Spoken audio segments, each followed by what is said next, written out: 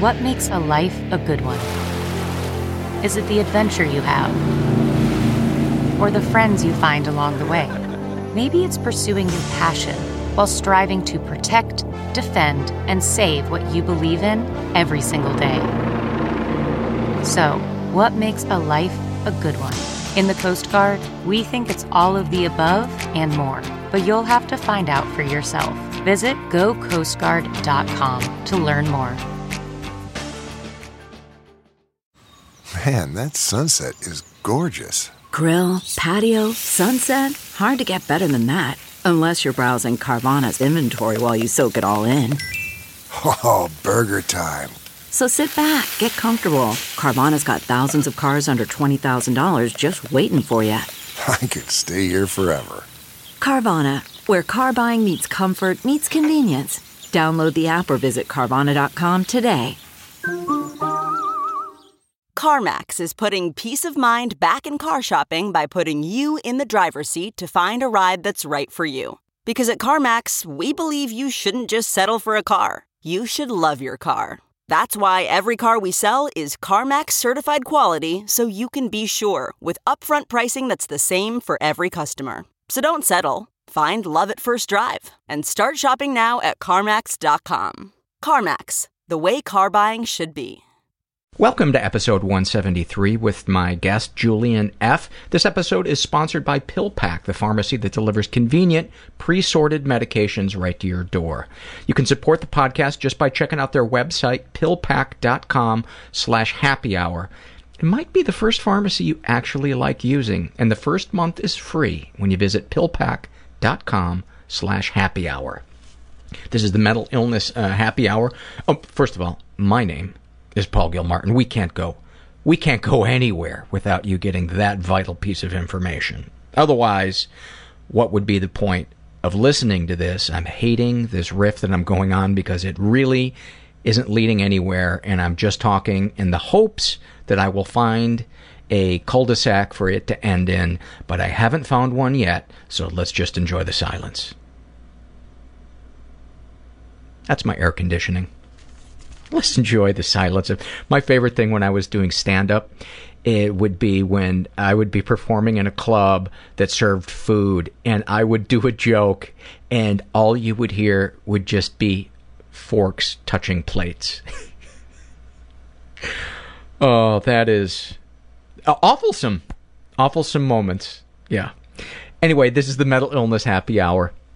2 hours of honesty about all the battles in our heads, from medically diagnosed conditions, past traumas, and sexual dysfunction to everyday compulsive negative thinking. This show is not meant to be a substitute for professional mental counseling. I'm not a doctor.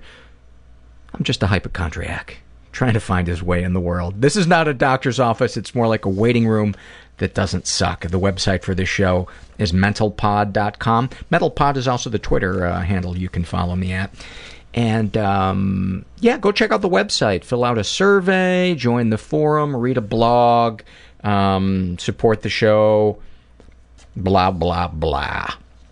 Let's get to some surveys. Oh, by the way, thank you to the people at Cal Mesa, which is the California Mental Health Services Authority, and they hired me to MC a rally and parade for Mental Health Matters Day up in Sacramento a couple of days ago. And I was just really, really touched to see that lawmakers are starting to see that this is an issue that really needs funding and attention and destigmatization.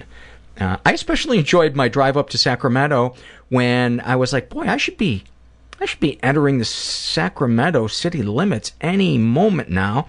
And I saw that I was entering the San Francisco city limits. Yeah, apparently Paul wasn't paying attention to the road signs. Oh, I don't like to go directly to a city. I like to just kind of nibble away at the edges and work my way in. And nibbling away at the edges will be something that you will hear about later in this podcast. That was like foreshadowing. Let's get to some surveys. You know I love me some struggle in a sentence. This one is filled out by a guy who calls himself DC, about his anxiety, like liquid electricity that carries urgent, threatening messages that I cannot decipher. About his alcoholism and drug addiction, like a light that turns on and off and controls my safety, but I'm blind and can't tell if it's turning on and off. About living with an abuser, who was his mom when he was a teenager, like I'm constantly trying to convince myself that this is actually abuse, but I never can quite get there. I relate very much to that one. This is filled out by Amanda, who is a teenager, about her depression. I want to die, but that means I'd have to get out of bed. Anxiety, stop asking me why I'm shaking. It makes me shake more. And being a sex crime victim, praying to a God that I don't believe in, that my abuser doesn't die before I can show him I'm the one who overcame his sickness. That is so deep and profound, Amanda. I say it all the time, but I swear to God, the best struggle in the sentences are written by teenage girls on this show. And I'm really happy to have teenagers listen to this podcast, because I have a fear that I'm old and out of touch, and it just I don't know, just makes my day. I hate to see that they're going through things and they're struggling, but I don't know. This is filled out by a woman who calls herself Jay, about her depression, and she is in her 30s. A heavy blanket that muffles everything and feels like a familiar place that I hate but know too well. Oh my God, do I relate to that. About her anxiety, always present and measurable by how hard it is to breathe or think.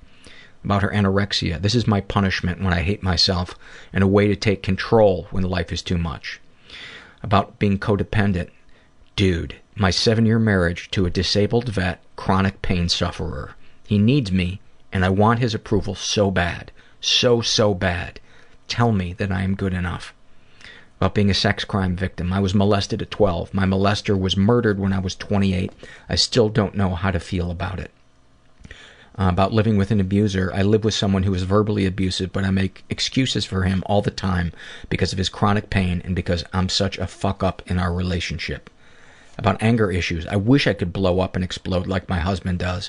I shut down and become paralyzed and pray that a drunk driver would hit and kill me on the interstate. I wish I could absorb my husband's pain. I wish I could save my students from the terrible home lives they have. I would sacrifice myself for them if it would make a difference. Snapshot from your life. I'm an amazing teacher that is a great coworker and fun to be around. I go home at night and turn into the miserable person I've known my whole life. My job and role as a teacher is my saving grace. Sending you a big hug. This was filled out by a woman who calls herself Aspen30, and she is in her 40s. I'm going to suggest you change your name to Aspen40, because those of us with the OCD find that really disconcerting. About her depression. My major depression makes me feel like the boy in the bubble, except the bad germs are trapped inside with me, and I can't get to fresh air. About her anxiety. Anxiety feels like passing a grapefruit through the vas deferens. I mean, I think it does. For those of you that don't know, that is the, I believe that is the tube in the penis that carries the sperm. Also known as the bullet train. I don't know. That's all I could come up with. Oh, about her alcoholism. My alcoholism abducts my sense of self-preservation and tells me poison is good for me. Snapshot from her life. Without a lot of background, this might seem like a strange example, but I guess you can twirl your handlebar mustache and go fuck yourself if you don't like it. Smiley emoticon. For the past 3 years, I've been having an affair. Both myself and the other fella are married. I guess it would be both myself and the fella, since she is female. Which helps add to the horror that is my life. Last fall, I was with him at his house during our lunch hour. Someone knocked on the door, and I tore out the back door faster than an overweight woman my age should be able to. I hid in garages and alleys until I could circle my way back to the office. Turns out it was the UPS man. I wonder what I must have looked like. wild-eyed and panting, running down the road. Not much like the mom of 3 and career woman I'm supposed to be. You would think this would have ended it, seeing as the fear, self-loathing, and panic were epic. The testament to my struggles lies in the fact that it did not end. I continue to see this person and continue to wonder every day why I don't just run in front of a truck next time. Every day I can't stop as another day I risk my life. Well, I'm sending you some love and encouraging you to go talk to a therapist or a social worker, or join a support group about, maybe about love addiction or sex addiction or something. Something's going on deep underneath there, and you're not a bad person. It sounds like you just are experiencing overwhelming feelings that you don't have the tools yet to help you cope. Do you guys get tired of me saying that? I hope not. But I feel like I have to say it. This is filled out by a teenage girl who calls herself Raisa, and about her sexuality, she writes, I think I'm the most horrible person in the world because of my feeling of attraction to kids. About her self-harm, I need to know if I'm still part of the world. I don't feel any pain, but I see the blood, so I must be alive. Snapshot from her life. I want to do something, but I can't. I don't feel anything, and every day is boring, so I spend hours throwing a ball against a wall and wishing I could get out of my life. I encourage you to go talk to someone, and just remember your thoughts and your feelings don't define who you are. We all have crazy thoughts and feelings that make us uncomfortable, so you're not alone in that. And this last one is by a guy who calls himself Dre Gone, and he's in his 30s, about his anxiety. Feels like an unwanted passenger who hitched a ride and refuses to leave. About his OCD. Feels like having OCD about having OCD about having OCD. And a snapshot from his life. I can be in a room full of people I love and trust and start wondering where the people are that I love and trust. Oh God, I wish I didn't need to take meds. Flat out fucking auditory hallucinations. I would literally wake up running from my bed. I'm afraid that I'll pass my anger on to my son. I thought the gunman was my father. Afraid of not being able to make a living. That's probably going to break his heart if he hears it, but that's the truth. They committed him to Bellevue. There was this fear that if I feel this pain, I wish someone could see what was going on and just help me. That it will kill me and I will die and I will drown. You can't think your way out of a thinking problem. And I cried the way that a baby cries. Cried like an animal. It makes me so mad at myself that I do that. The burden of perfectionism. And that's when I got into therapy. Let's talk about that. So I was like, fuck it, I'm alive. I don't give a shit about anything. You are a shining example of what is best about human beings. I'm worried that the Russian militia is coming over the hill. I know that, but Alice, how you feeling? I'm pretty good. I'm here with Julian, who is a listener that contacted me. You live in Paris, but you're here visiting your girlfriend. Yeah. I was actually at South by Southwest, and then I really liked LA the last time I came. I hadn't really been since I was very young, and I had all these preconceptions, but I really love it, and so I'm here for like 10 days, something like that. It's also hard not to love LA when you're here in the winter, and it's 85 degrees. Yeah, Paris is not the same weather. I mean, it just started to be spring, but we had a long, gray, rainy, shitty period. What citizenship do you have? Swiss is my passport, and that's because my dad he grew up in Switzerland, and so we kind of all decided to just go with his passport since it's a pretty versatile passport, and the alternative I think would have been my mom's British passport, even though she grew up in South America. And list the countries you were raised in as a child. Oh, wow. Well, in order, I was born in Uruguay, and then 6 months later I left, and I honestly, it's hard to even know, but I was in Brazil after that for about a year, I think. And then we moved to Switzerland, then France for 2 years in the south of France.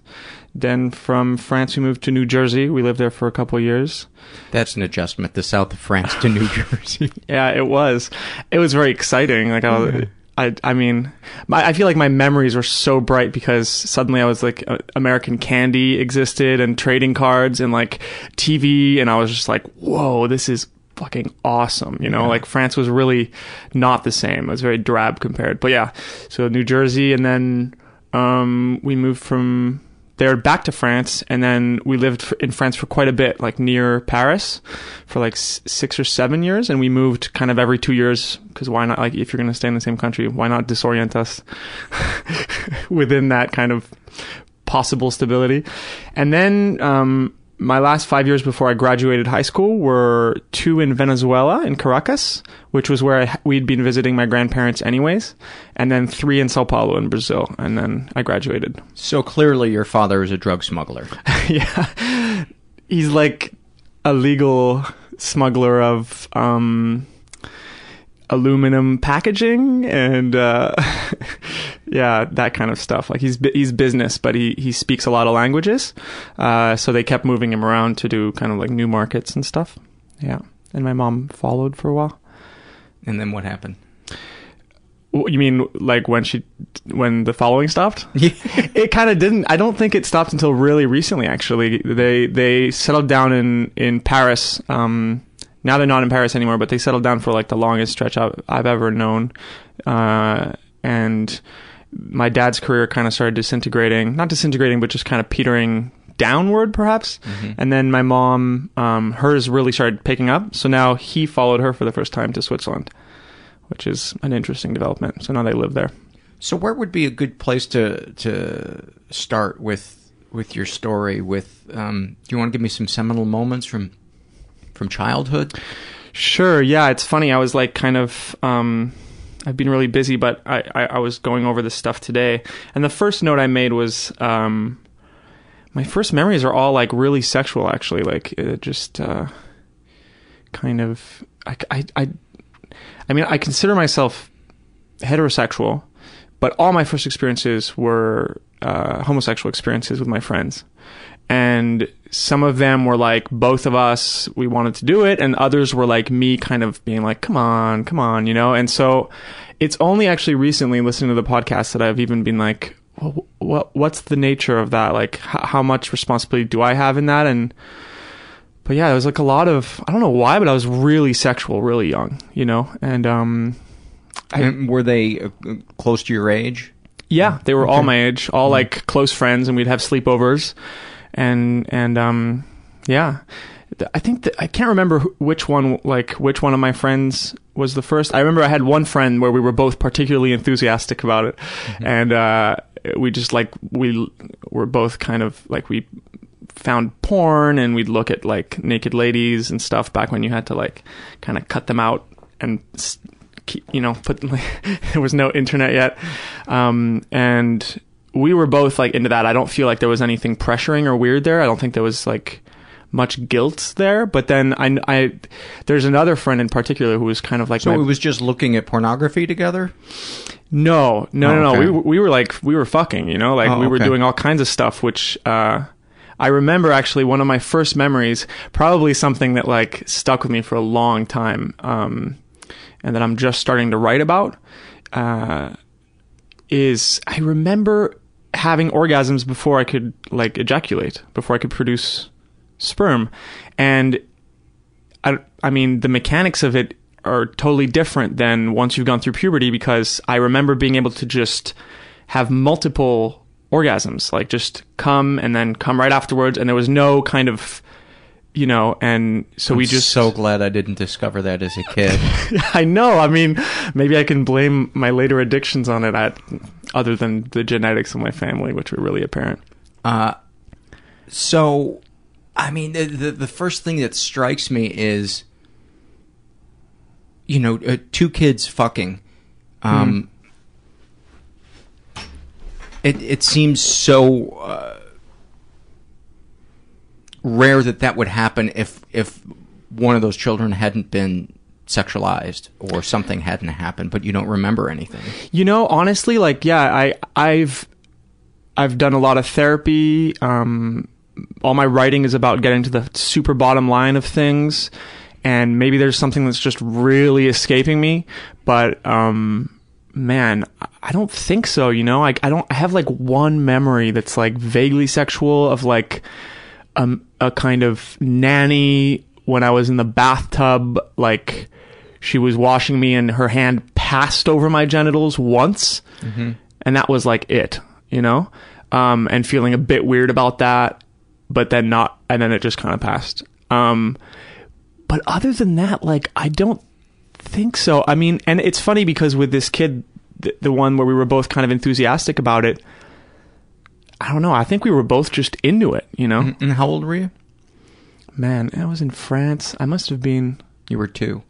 No. They're very progressive in France. Absolutely, yeah. You guys were watching an international film festival. Well, first of all, it's Europe. So in Europe, we do things a little differently, a little earlier. We were smoking cigarettes and fucking it too. Sure. And eating heavy French food. Yeah. Cream, lots of cream. No, I think, I mean, okay, let me just do some minor calculations. If it was France, it must have been after New Jersey. So I must have been like 8 or 9 kind of thing. Mm-hmm. Yeah, something like that. Yeah. But yeah, like I really can't think of anything like, and I've really questioned this, you know, but what's the impetus to fuck because you had seen it in the pornography, or was it something that you was just like, let's do this? Well, I remember in New Jersey, which is clearly before France, now that I'm thinking about it, because I'm pretty bad with chronology, but I remember in New Jersey we had this game called butt touching with a few friends, and I remember being really into that. Pat Sajak hosts that, doesn't he? Yeah, absolutely. Yeah. Oh no, it's definitely like daytime television. Yeah, I was just it was just a game where basically we would pull down each other's pants, not by force, but like one person would choose to be the person with the pants down, and we would just touch the butt, and it was just like, there was no, I don't remember like anything beyond that, you know, but I do. You know what might have something to do with it is like really early. The reason it connects is because I had this kind of thing of going into the bathroom. Like it was like this form of kind of, now looking back, control, like to be able to control something, you know, because of the environment that I was kind of being raised in. I was so uncomfortable and like I needed some form of control, and that was like a great physical way to control. I would just like squirm and just not do it, you know, and it gave me this kind of pleasure, and I think that pleasure was somewhat sexual. It's somewhat connected for sure, you know, this kind of like, I don't know, but I just feel like I just kind of I just was like a little pervert from like as early as I could think back, you know. I just like anything like that, I was like, oh, what's that, you know? Like I don't remember my parents being particularly sexual or like they were kind of prude about that stuff. Like to this day, you know, they're very prude about that stuff. And I walked in on them, I think, once having sex, but that was way later when I was like a teenager already, and it was very like embarrassing. Mm-hmm. But yeah, no, it's weird. I don't have like what I guess. Yeah, like what should... Nothing to point to. Yeah, I think a lot of people have that, and they're like, what? And I actually don't even feel uncomfortable with it. I feel uncomfortable maybe with this idea of like me being playing a convincing role, you know, of like, oh, no, come on, let's do it. And then the other, you know, my friend, I had this other friend who felt guilty. I know he told me, you know, I feel guilty. Oh, you know, I'm, you know, even though... So I think that, you know, like looking back, I mean... one of the recent podcasts, I think you were talking about it and saying kind of, okay, well that was, but it's like, what am I don't know. I don't know. I can't make any sense of it. Can you? I mean, you know, my feeling about stuff when you're kids and you're near each other in age, we need to cut ourselves slack about that stuff, you know. Even when it's sibling stuff, I just feel like beating yourself up about stuff you did as a kid is a really unnecessary way to be hard on yourself. And while it might be okay to reflect upon it to try to maybe connect dots or something. Beating yourself up about it, I don't think serves any purpose. I think the purpose of good self-reflection is to say, how can I move forward from what I've done in the past and try to be a better person? I think that's the most important part of self-reflection, not to say, where am I on a scale of shitty people? We go there all the time. Well, I know I'm better than Hitler and I'm less than Mother Teresa. Where do I land? That is such a waste of mental energy. It's true. Yeah, I think maybe it's just because it fits in with this kind of story of like the guilt around this idea of like myself as a manipulative person, like, that's kind of being one of the ways I definitely beat myself up, but also one of the actions that I've had to look at and being like, oh wow, where do I, and it's only recently that I've started to look at manipulativeness and being like, why can't I just tell someone that I want something or that I need something?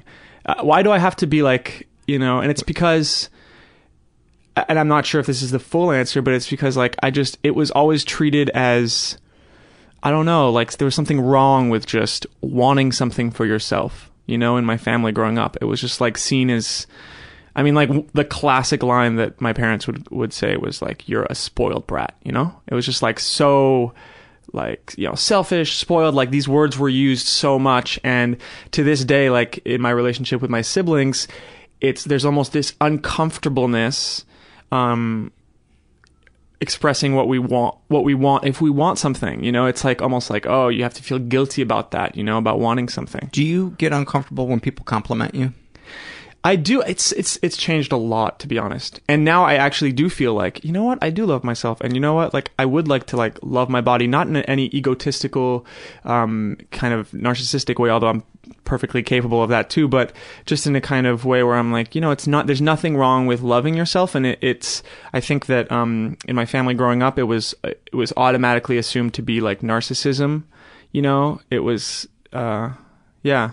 So it was just uncomfortable. Like you couldn't, speaking well of yourself was considered unacceptable, in a weird way, which I think is so, I think it's sick. I think that's something's wrong with that. Cause I think it's good to have, to be able to explore that place between I'm a god and I'm a piece of shit, but it was like, you think, but I just didn't have that as a playground, it was like, if you even said something like, I'm pretty proud of like what I made here. They're like, oh, the attitude was like, oh, you're proud, huh? Like this kind of, oh, that's horrible.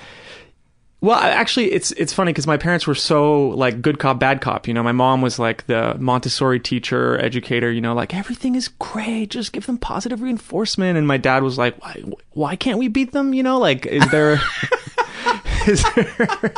what changed? My mom used to beat me with the old story is that my dad, my grandmother used to beat him with a carpet beater, and it's like when it's told in the family, it's told like as a funny thing, even though I'm like, that's not that funny.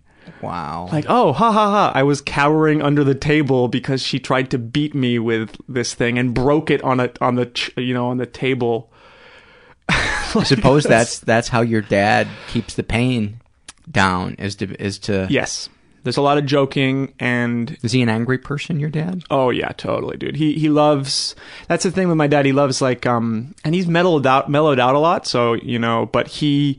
Growing up, I experienced him as someone with, like, just always, like, a low simmer of anger, And and it would go from low simmer to boiling over, and the boiling over... The ultimate boiling over point was, like, you get slapped.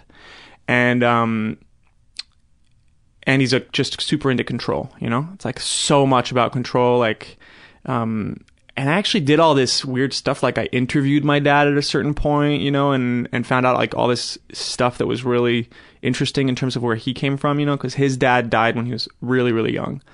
And then his mom basically went into like extended mourning mode. So she was either mourning for like 8 years or something, or she was working to keep the roof over their head. So it's like... He was completely abandoned.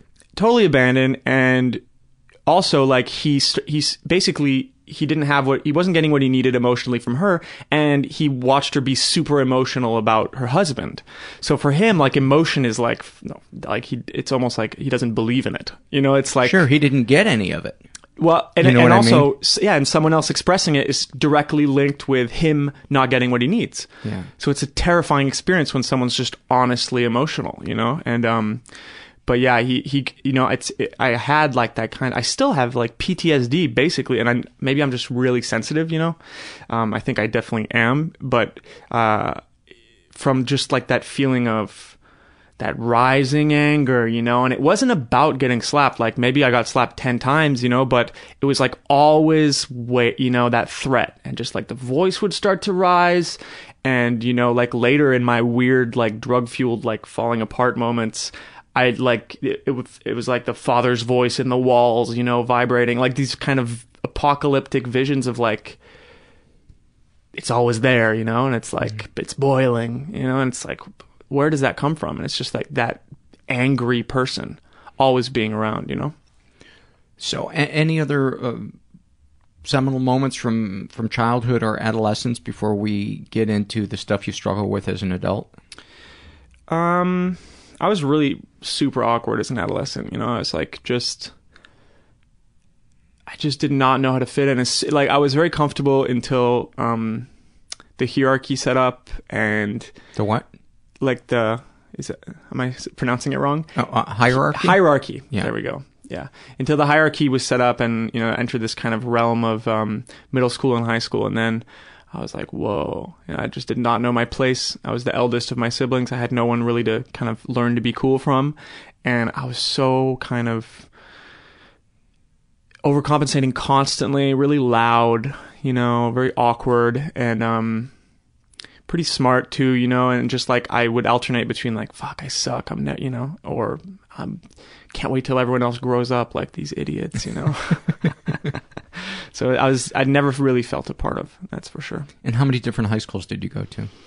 Wow, yeah, quite a few. I mean, I guess towards the end it wasn't, I mean, high schools, just two actually. Okay. Venezuela and Brazil. But what was so kind of intense about that was I moved from France to Venezuela, which is like super different culture. And then even Venezuela to Brazil. So it was like constantly changing friends and the environment, you know, which... Were you fluent in Spanish? No, because you live in this expat bubble, you know, as a kind of... I see. You know, you're in these international schools. My friends were all American, so I kind of... Oh, okay. But then at the same time, I was American, but I wasn't. You know, I remember like... some kid making fun of me for saying phlegm, you know, because I read so much. So yeah. I knew all these words, but then the pronunciation, it would come out all weird. So I was like, you're not you're not one of us. I certainly wasn't a Latin kid. I went through puberty like 15, you know. I remember being a kid and riding with my older friend. I think I was like 10, and we were driving with his dad, and we passed a car. And it was a Grand Prix, and I said, "Oh, I love the Grand Prix." Yeah, and they both started laughing, and I felt so dumb. I know, it's exactly those moments, like, oh, damn, I'm dumb, you know. Yeah. It was like just not fitting in, you know. And for me, that was like, I was so wounding. It was so intense, the kind of shame, you know. My whole body would just go into cold sweats, and I'd be like, oh man, everyone knows I'm an idiot, you know. And then would you dwell on it afterwards? Oh, to constant replay. What did people look like when they looked at me, you know, and then what did they say afterwards, and how are they treating me now? And it would create a feedback loop, so I would kind of keep everything going. It's just never ending. I recommend if you're listening to this and you relate to that part that Julian just shared, listen to the mini episode with Guy Winch. He's a clinical psychologist, and he has a book, and he shares tips for some of the most common emotional stressors. And there's one on rumination, and he has some great tips for trying to break the cycle of ruminating. Yeah. Yeah, I still ruminate about things that I did. One of the ones that haunts me to this day is I was doing this... VH1 show. I was a guest on this VH1 show called The List. And basically, you would come prepared with, they would say, you know, the greatest, what's the the greatest 3 songs ever made. And you would come with your 3, and then you would debate with the other people about what their 3 were. And there was a rotating host, and the host happened to be Katie Lang. And I had just seen her sing at a Joni Mitchell tribute concert like a couple of weeks before that, and blew me away. Just absolutely blew me away. So I was kind of gushing to begin with. But on top of that, I had just started taking meds. And I didn't realize at that time that I was in a hypomania, which can be common sometimes in the beginning of taking meds. So I thought I was just the most fascinating, interesting person, and the entire show really needed to be about how I love Katie so much. And wouldn't it be funny if I was going to try to get her to come over to the other side? Dude, it was... I still get a knot in the pit of my stomach. I was cutting other people off. At one point, I went over and I sat in her lap. And she was being very nice about it. But, dude, it was... When the day I realized what had really happened and how selfish I was, and one of the guests was like, "Are you going to give anybody else a chance to talk?" I mean, it was awful. Said that during... Oh, yeah. I mean, it was awful. It was... I actually hope I can find some tape of it so that I can maybe put it out there so I can get over it. You know what I mean? Because I want it hidden away. And I ruminated about that to the point where, like, for the 10 years after that, when I would think of it, I would almost want to be physically sick. You know, there's just so much shame associated with that. So I so relate to that because I've been in hypomanic states several times, and man, you just get this plan in your head, you know, and it's just nobody like can talk you out of it. Nothing can stop you. You just think you don't get it. You don't get my brilliance. Yeah, no. You don't get that I see things other people don't see. Oh yeah, you do. They're just terribly ill-advised. No, there's 2 types of people when I'm in that state. There's people who are fucking super jealous, and there's people who are like, this is one of the best moments of my life. I'm loving this. When other people see this, doors are going to open. Yeah. Oh, this is that moment, you know. But you don't know. But you're like basically Tom Cruise on Oprah's couch, you know. Yes, I related to that when I saw him and everybody was making fun of him. I was like, I feel for him. Yeah, I feel for him. Yeah, and I'm glad that hypomania was just something related to the beginning stages of that med. Yeah. Yeah, I mean, I've dealt with kind of cyclothymia, which is what I think that's what they call BP4, as far as like bipolar 4, which is a kind of more rapid cycling. So instead of a month of depression and a month of mania, it's like hours of each. Yeah, one. it can be really short lasting, and it's less acute. So you have, you know, the depression. It does not kind of strand you to your bed for months on end, and the mania is more subtle. So it's actually kind of terrifying because you don't really know if you're in it or not, like you described. You know, Yes. You're like, is this? That's actually one of my fears. It's like I'm in a mania and I don't know because my joy is very close to mania. Is it wrong I'm dressed as Santa Claus in the summer? But I'm having such a good time, and the kids seem to enjoy the presents. Yeah, absolutely. Oh my God. So give me some snapshots of your moments of mania. Oh man, yeah.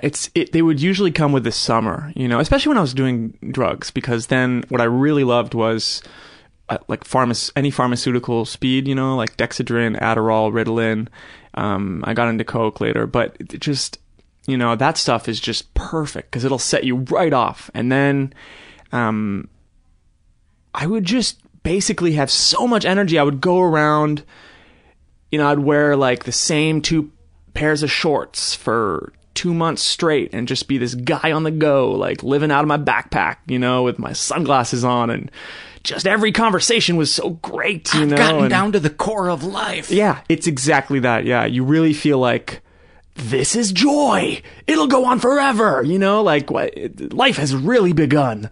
And you make a lot of people. First of all, you interrupt everybody, like all the time. And that's one of the things that, I like how I interrupted you to share this, but that's one of the things that my psychiatrist would say when he was trying to judge whether or not I was bipolar.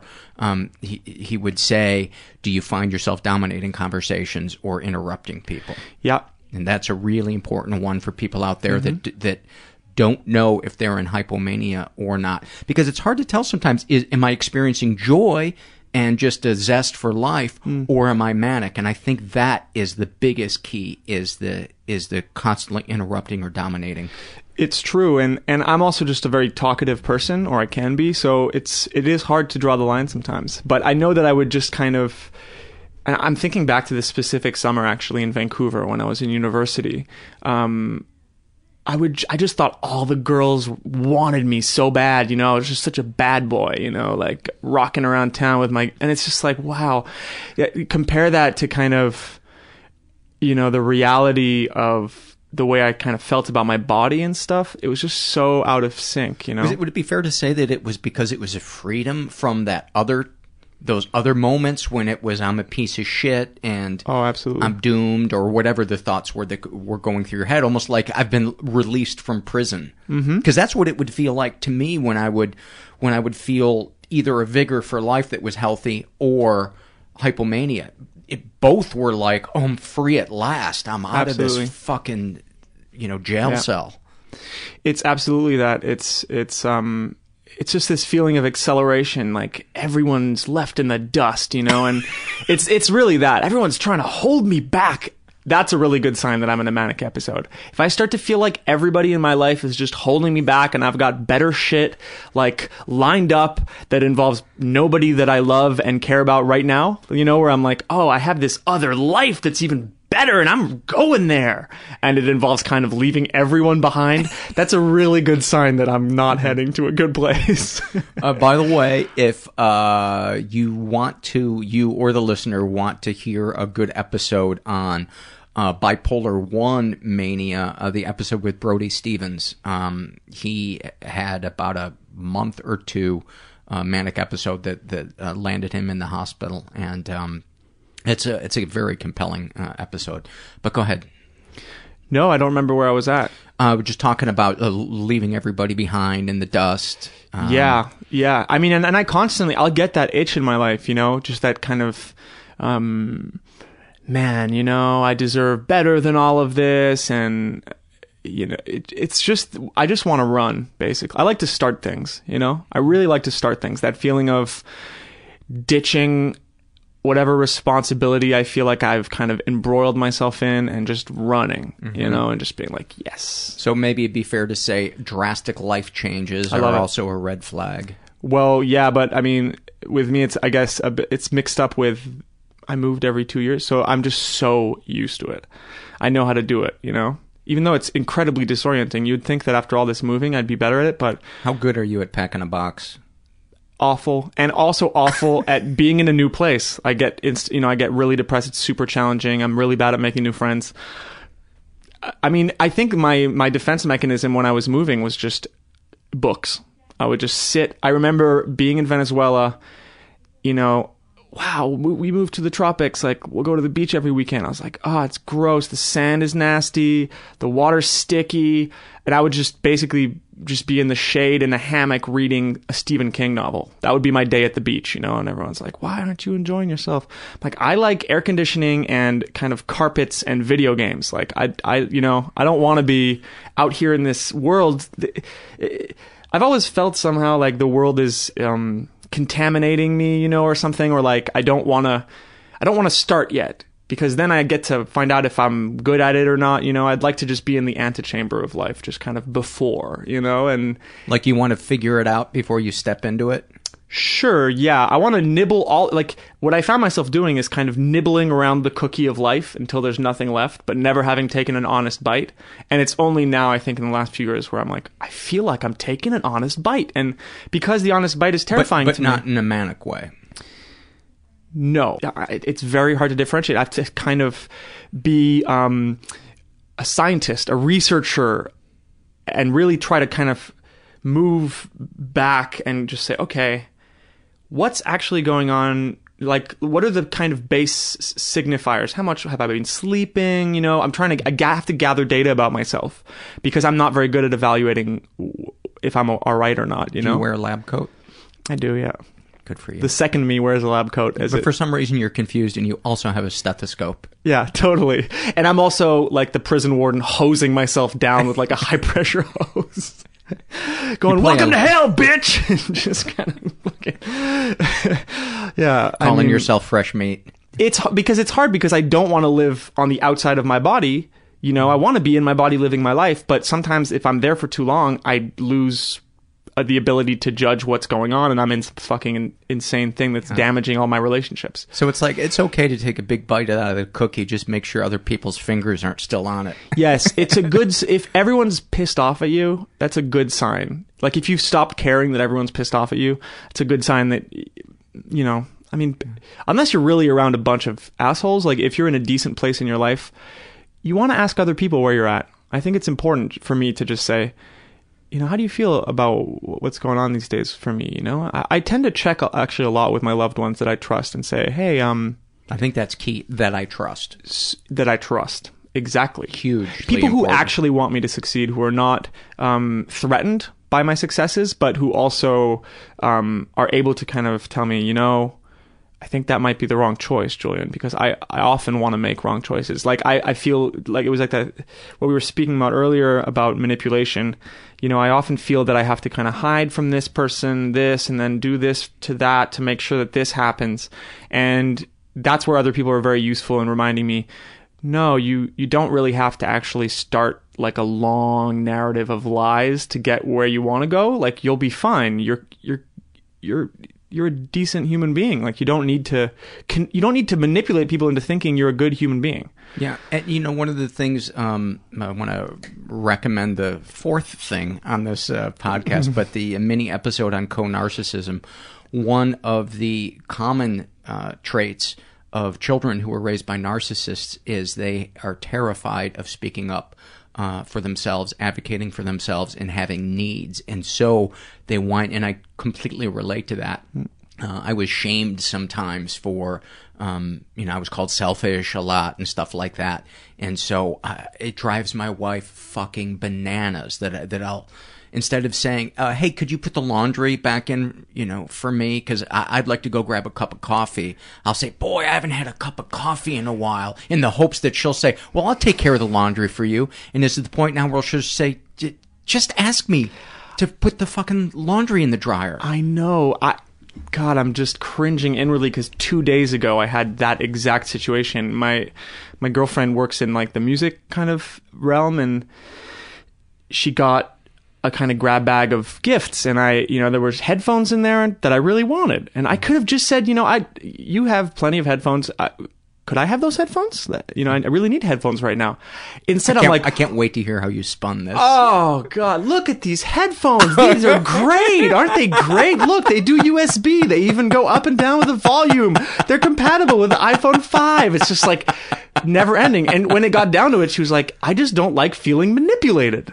And I'm like, oh yeah. And sometimes we don't even realize we're doing it. Yeah, it's so embarrassing to think about it. Like that guy, you know, just being there, like, wow, look at them, and just going through the fucking feature list of it, as if she's not aware that that's just me angling for her to give them to me, you know. And it's, oh God, I just feel so embarrassed right now. It's just because I think it's the petty things that I feel the most embarrassed about, you know?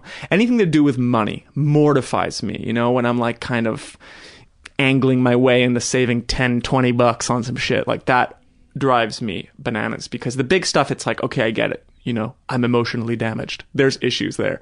But when it's the small stuff, it's like, oh, it's just slimy and just kind of gross. I get it.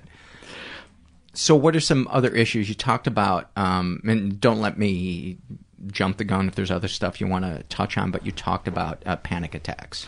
Oh, yeah. So, well, I always felt super anxious, and as soon as I discovered drugs, it was just wonderful, I experienced... What was the first drug that you were like, oh, I'm touching the face of God? Oh, man. So many. What was the first one? Pot. Yeah, it was pot, yeah. I mean, alcohol was really cool, but I only really fully discovered its effects later. I really got into drugs first, Yeah, when I smoked pot, like, time became this, like, goofy, elastic thing. Like, how did we get here in the pantry? Like, we're gonna eat stuff, and whoa, what's happening? Is it in the movie or in my mind? And, like, couldn't stop laughing. I was that super awkward kid who's just like, we're so high! Just saying that over and over, until your friend's like, shut the fuck up. And, so I remember pot being amazing, because it just totally deformed the kind of timeline of anxiety, and I was just like free floating in this weird timeless space, and everything was so bright and funny, and just eating stuff, and and like getting in trouble was such a fun concept. It's like, oh my God, can you hear something? Oh my God, I think that they're gonna catch us.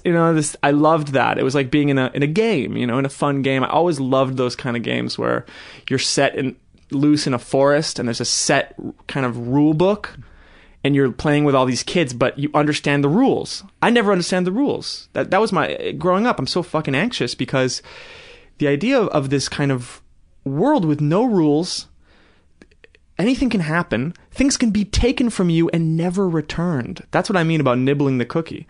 It's like, I'm terrified because I don't want to believe that you can lose something and can't get it back afterwards. I think it was just growing up with my mom. She always made me feel like everything was reversible and not that big a deal. So I never wanted to make a big choice in my life because I didn't want to close any doors. So I never really walked through any.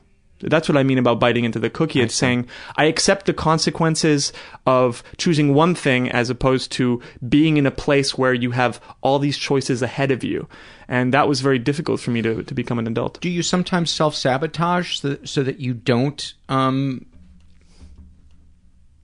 Yeah. Oh, yeah. So that you fail on your own instead of somebody taking success away from you? Mm-hmm. Yeah. No, absolutely. There's a control in self-sabotage. Totally. That's so alluring because it's like, there's nothing I hate more than expending energy for naught. Exactly. And also I just enjoy thinking of the world as this totally fucked up place where only 5% needs to be taken into account.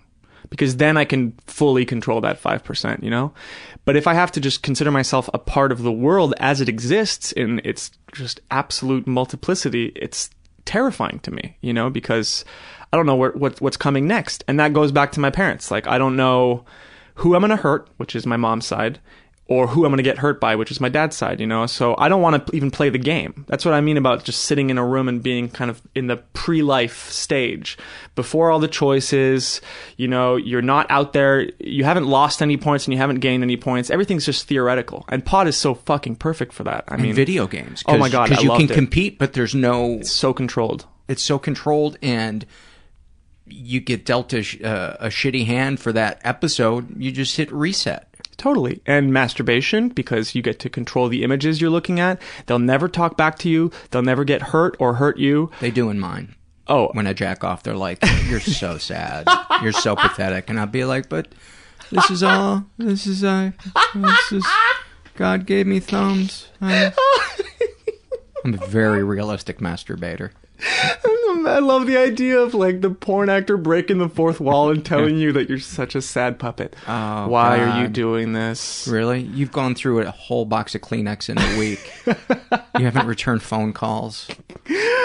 Oh my God. Yeah. I mean, that's the thing is even before drugs, I mean, it was TV, like a good episode of DuckTales, and then just like the internet. Once I discovered that, it was like jacking off for just hours. And then once I discovered online role-playing games, I played like the first one, Ultima Online, and I was just beyond addicted. I mean, it would just swap out my whole life. Like I would be rich in the game, and so in my mind, all day at school, I'm just like, I feel rich.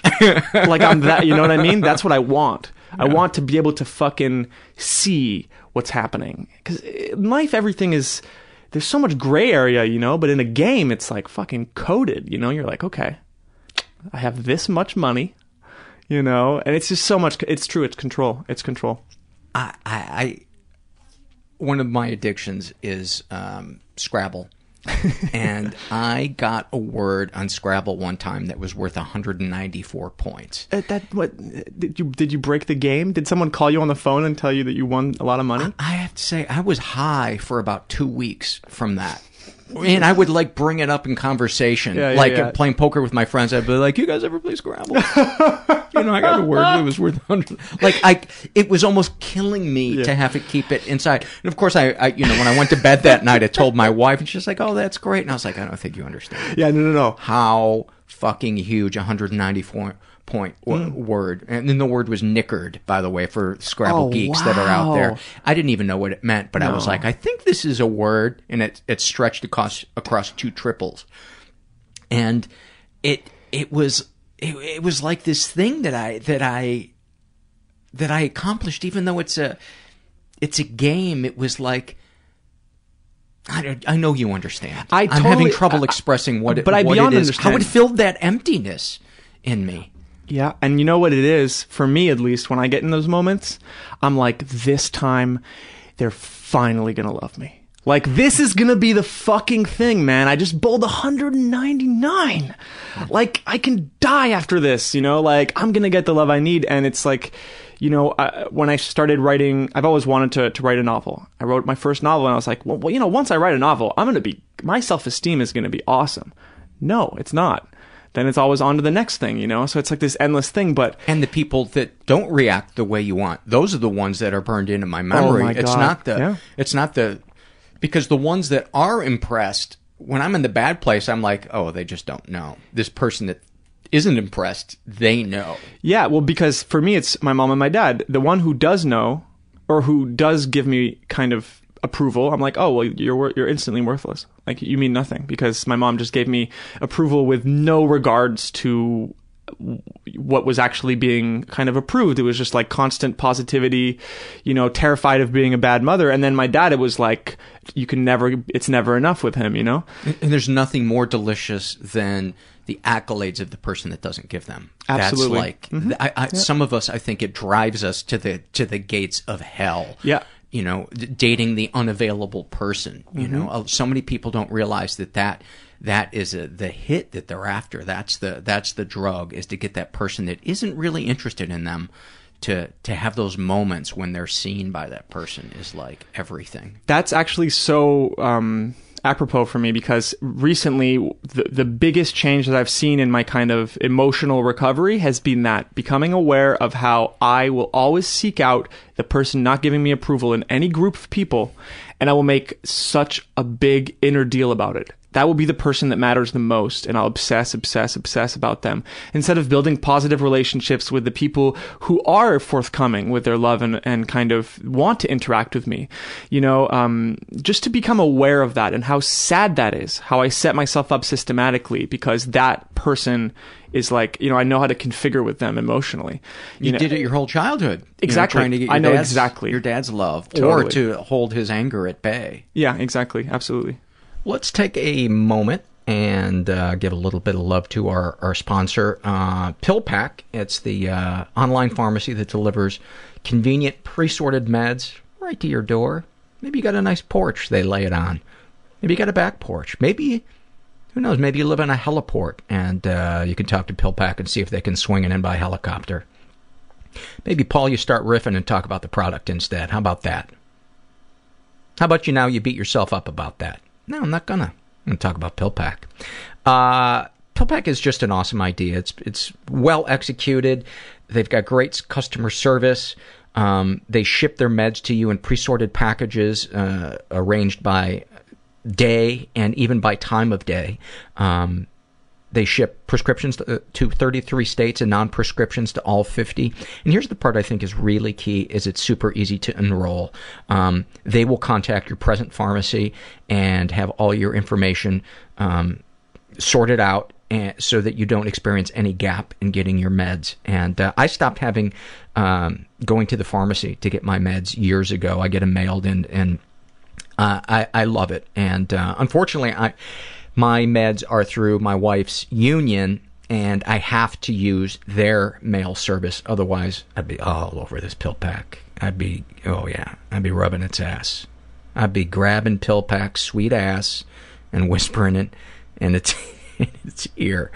But I'm a big fan of mail order pharmacies. And here's the thing that I like about them is you don't have to wait in line at the pharmacy. They don't run out, so you don't have to come back and stand in line behind 20 people.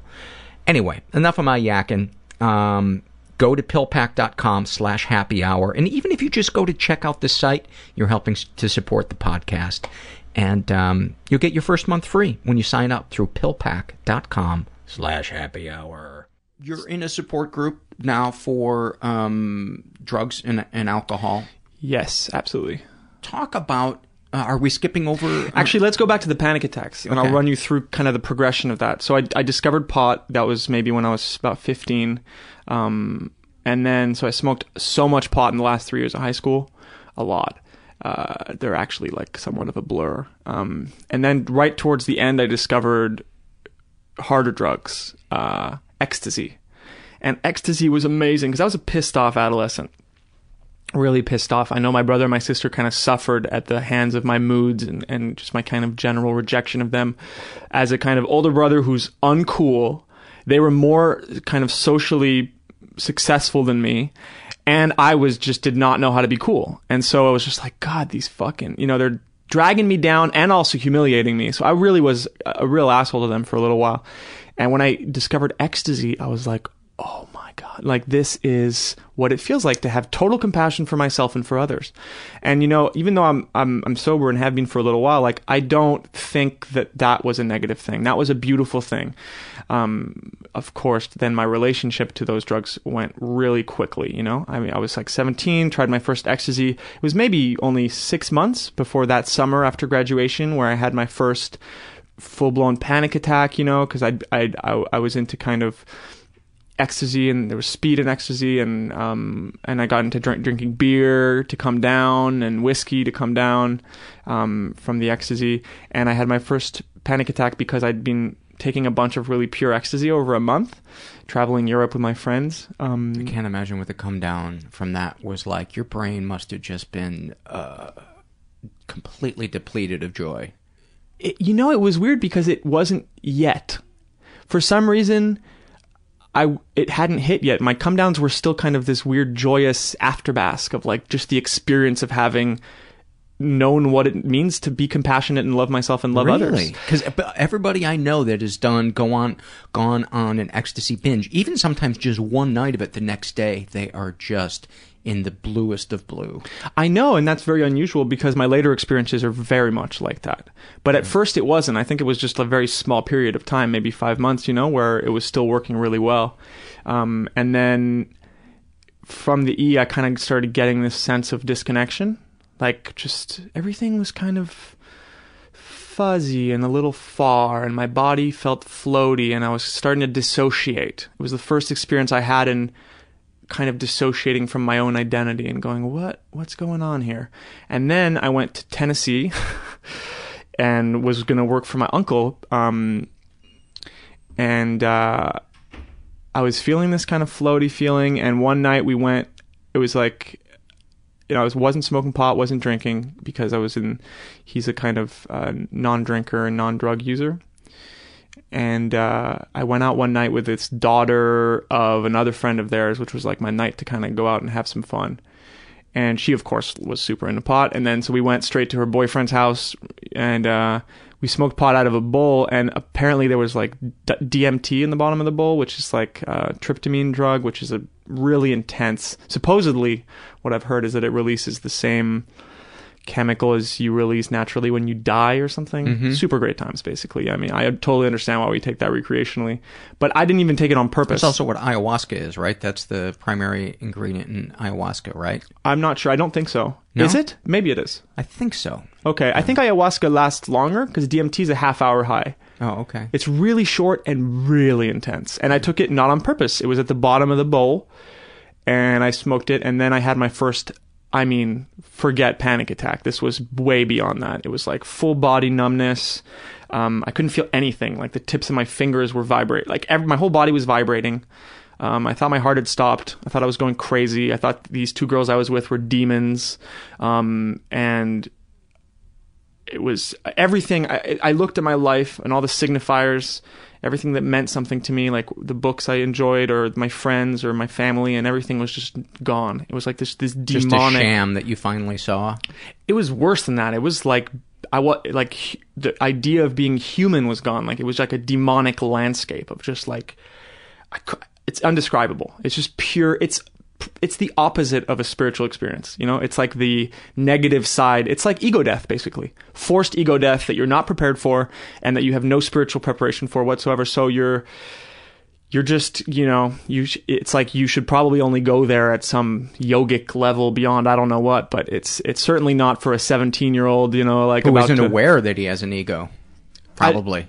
I was always very looking in at myself, but this was just way beyond that. And it started a very long, very complicated relationship with panic attacks. That night... Did you let the people know that you were having this bad trip, or did you try to hide it from them? Yeah. No, I told them. What did they say? I couldn't told them... I didn't tell them that I thought they were demons trying to poison me with the water they gave me, but I told them, I'm feeling really, really bad, And they were like, it's okay, it's going to last half an hour. I'm like, I don't think you get it. This is not just a bad trip.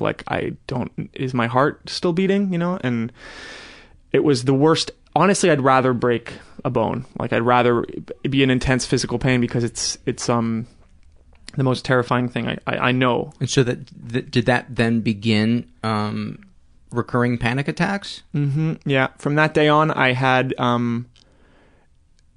I think elements of schizophrenia, to be honest, reality was very difficult. When I looked at people's faces, everything would sink behind them, and I didn't really know what it meant that they existed. And I constantly felt like I had died, and I was in this fake afterlife thing where everything kept going but had lost its meaning. It was terrifying. And I was really disconnected. I went to university straight afterwards too, so all my entire kind of surroundings changed. Bad preparation. Yeah, it's like the anti-SAT, dude. And then I came back from university the first year, and my parents had already moved into a new place, so my home was gone. All my friends changed, and I didn't know who I was. And I started carrying around benzos because benzos prescribed by you or by a doctor. It was doctors, yeah. But I went several times to the hospital because I was an addict and I loved drugs, and that's when I started getting into booze properly because it fought the kind of anxiety, yeah. But I ended up several withdrawing times. from benzos can kill you. It's like the one of the most dangerous withdrawals. Yeah, yeah. But I always had them on me. I wouldn't go scuba diving because I wouldn't be able to pop a benzo if I needed to. I had the sublingual kind of Ativan stuff. How many would you pop a day? It wasn't so crazy, I try to pop halves. I've always been very susceptible to drugs, so they act very intensely on me. So maybe 2 milligrams a day maximum, really stick to that. But it was. But you needed them to cope. Holy shit! And aren't benzos just meant really to be a temporary kind of stopgap thing? Because you should never stay on them. Yeah. No, first of all, anything that says take as needed, that you're in for if you're an addict, you're in for a bad ride, because it's as needed is so conceptual. But benzodiazepines act on your central nervous system, so they were pretty much well-dosed alcohol for me. It was, but they did help with the anxiety, but they didn't stop me from. It got to the point where years later I would be taking snorting shitloads of coke and then taking that at the same time. Basically doing what kills all these Hollywood stars, but not with heroin. I just would use benzodiazepines instead, which I think is like the same family anyways. My second panic attack that was that intense was at a beach in Brazil. So this is how my memory works in terms of like pain. My friend's like, oh, I have this drug, AMT, alpha methyl or whatever, just some fucking variation on the thing that sent me, into my first one. It lasts 8 hours. Oh, cool. 16 times longer than the one that was way too long.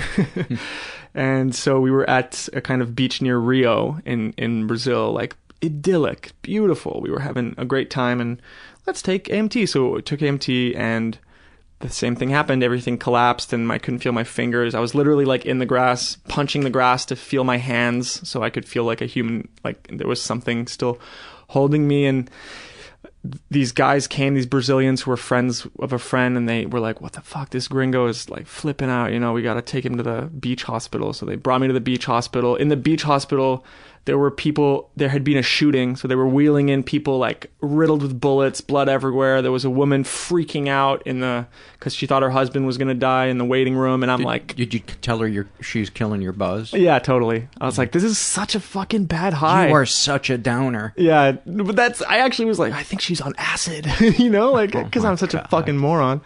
So I sit there with the doctor, this Brazilian dude, and he's seen a million gringos, go into a cocaine frenzy when they arrive in South America and just freak out and come to the hospital. So he's like, so how much cocaine have you done? And I'm like, none. I've taken this drug, alpha-methyltryptamine. He's like, okay, so how much cocaine have you done? And he just kept going back to that. And I'm like, no, alpha-methyltryptamine. No. And he's like writing something. And I finally look down because he keeps asking me how much cocaine. I look down and he's just drawing a circle on his pad. He's just going in a circle with his pen because he's like, just tell us how much cocaine you took, like this drug that no one's heard of. Brazilians are not like specialists of pharmacology. They're just like, okay, gringo, how much coke? And but finally they shot me up with diazepam, which is a benzo, and I was like, wow. I was like, this is amazing, Yeah, I went from like, I'm going to die, I don't know who I am, to like asking the male nurse what music he listened to. I was like, hey man, are you into like techno and stuff? He's like, actually, he looks at me like I'm a fucking idiot, obviously. And he's like, actually, I'm a little more into AC/DC. But it was just like, and the girl that I super liked was there just watching me go through all this stuff. And then before I left the hospital, this is perfect story of an addict. I was like, I'm starting to feel a little edgy, Can you just shoot me up one last time with whatever you shot me up with? And because it's Brazil, the guy's like, okay. Just takes me into a side room and like intravenously injects me with benzos. And I get back out and these dudes who drove me to the hospital were fucking freaked out. They thought I was going to die or something. They're driving me back and I'm just like blissed out, like just having a great old time. And I get back home and like I get back to this little villa. Everyone's like, are you okay? I'm like, yeah, man, I'm totally fine. I sit down, I pour myself a screwdriver and I start rolling a joint. And these dudes are just like, what the fuck? Like, what is wrong with this kid? I was so fucking high on benzos that I was smoking a cigarette and it was burning a hole through my pants and I couldn't feel it. Until I was like, something warms on my leg. It was like the cigarette burning into my flesh. So embarrassing. And how much longer was it until you got sober? Holy shit. Or at least went for help to get sober. Man, I tried to control it so many times before I got sober, but it must have been at least 5 years from then. Like, I went through so much bad stuff. Did you have a bottom? Yeah. You want to talk about that? I had many bottoms. Sure, yeah, I'll talk about it. I had many, many bottoms. But the final one was like, I'd been in a relationship that I actually liked, or, that I was like, I feel like I'm in love. I had this story basically, like, if everything sorts itself out, then I won't be an addict, like if my life kind of falls into place, like if I have a job I like, etc. So I was working on this independent music label, which was like an exciting project, and I had this girlfriend that I was excited about, and I just couldn't stop. I was still a fucking mess, blacking out, being an asshole. And so then my girlfriend at a certain point was like, why don't we just stop drinking for 2 weeks? You know, just take a break. And she wasn't even telling me to stop the pot or the benzos, like which I constantly had around me and was doing. Just the drinking. I was like, okay, totally. I can do 2 weeks. Who do you think I am? Like some sort of fucking alcoholic? And I lasted 6 days. After 6 days, I was like, I don't want to be in a relationship with strings attached. This was the wrong decision, you know? And I thought that was going to go by fine because, you know, I just knew how to kind of convince people, you know, to stick around. Manipulator. Yeah, totally. Yeah, I knew how to do it very well, you know, especially with that stuff, around that stuff. Because, yeah, anyways. And so at that point, she was like, well, I guess I have to ask myself if I want to be in this relationship then. And I was like, what the fuck are you talking about? My play backfired. Yeah, are you joking? No, but I literally was taken off guard because that's how manipulative you get, that you're manipulating yourself. I literally thought I could do 2 weeks when I said yes. And I also literally thought it was the normal thing to not be able to do 2 weeks of drinking, even though I can smoke pot and take benzos as much as I want. So when she said I have to reconsider this, or I have to see if I want to stay in this relationship, I was actually surprised. I was like, what? Don't you think that's a little drastic? You know, like, and she decided to stay because good codependent. And, but after that, I was like, okay, well, I have to really prove that it was, you know, worth staying. So I'm like, I'm going to control the fuck out of this now. And, fast forward to 3 weeks later, I'd been drinking, but no blackouts, or at least no blackouts that, you know, had led to bad behavior, which had become my standard for acceptable. And it was a night we went to this like weird fashion party and like this kind of several level thing, and it was like an after party during Fashion Week, and I was so uncomfortable. I've always been so uncomfortable around like cool things, you know, even though I kind of work and tend to interact with a lot of people like that. I've always been very insecure, and so I was just feeling really insecure, and there was so much free booze. It was just like this Roman orgy of free booze and food, and I just started just pouring these expensive liquors. And anyways, fast forward, blacking out, and we were at a club or something, I black out. Next thing I remember, I wake up the next morning feeling so bad. And it had gotten to the point at that point where, you know, I would drink in the morning because the hangover was so bad. I would drink beer in the morning first thing before I could eat and stuff like that. Sometimes. And then some weeks were better than others if I smoked pot more. Mm-hmm. But that morning she's like, oh, you were an asshole again. I was like, fuck, you know, like it was like that last kind of, I'm going to do it this time. You know, she stayed for a reason, and it wasn't, and it felt so bad. And she was like, "I'm gonna go to work, but just don't drink, you know, today. I'm going to work." So she left to go to work, and the first thing I did is go downstairs and get a bunch of beers, and I went back up into my apartment and just started usual like isolating, drinking alone. And so I was just drinking beer all day. I ate like a fucking pizza, like a frozen pizza, and then just so I could drink more. And then it was like 4 p.m. and I was trying to fall asleep from the drinking. And I was like, I need to get some coke. It's like 4 p.m. on a Tuesday and I'm alone. I need to get some cocaine. So I call my dealer. He's like, okay. And then I pass out because I'm so tired from drinking. And I get woken up by my dealer who's downstairs. And I'm like, still no question that I want this cocaine, you know, like. So I go down, and on my way out of the elevator, my girlfriend is coming into the elevator, and I'm just wasted, you know, like totally drunk. And even at that point, I'm like, give me 1 second. I'll be right back. She's so disappointed in me already. And I'm just like, I'm still going to get the coke. Like, it doesn't matter. So I go out and I meet my dealer, and I bought coke and weed. And then I come back into the apartment. I go upstairs, and like, she had a huge thing against coke, even though we drank a lot together. And she now has her own kind of support stuff around that. But had a huge thing against drugs, and so I knew that the coke was going to be like a big no-no. So I got back up to the apartment, and I just took, like, there was a hallway leading to the main room of my apartment, and I could see she was on our bed crying. And I took a left into the kitchen and took out like the whole gram of coke and just snorted the entire thing in one go, just trying to get all of it in my nose at once. And then because you wanted the high, or you wanted to get rid of the evidence. I mean, this was like, okay, well, I don't even know at that point. I mean, Yeah, both. Like, I knew that I wasn't going to be able to space it out, and I was like, I'm definitely not going to not do it. I'm definitely going to put this in me. And so I put it all in my nose, and then I walked into the bathroom to check my nose before I went to be with her, and I was just like looking at myself in the mirror like, what the fuck is this? You know, like, this is really not right. Like, this doesn't fit with any narrative that I've told myself. You know, this is really out of control. And then, I'd been doing some therapy, which had been really helpful. And so my therapist had kind of planted the seed for support groups. For drinking and using drugs. Yeah, exactly. Yeah, she'd said that existed. And if I was, you know, an addict and an alcoholic, that I could always go get help. But she also said, well, if you're not, I'm sure it'll just sort itself out, which it didn't. And then, you know, I was just really high on coke and looking at my girlfriend, and she was crying, and I was like, okay, well, I'll go check out a support group, you know?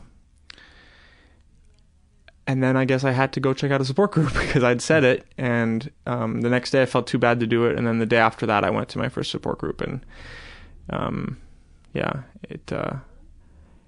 it's just that was the best choice I've ever made in my life. What was your initial impression at your first? I thought everybody was really weird, and I thought they were all wasted, actually. I was shocked by how happy everybody was. Yes. I was like, because I thought it was just going to be everybody was...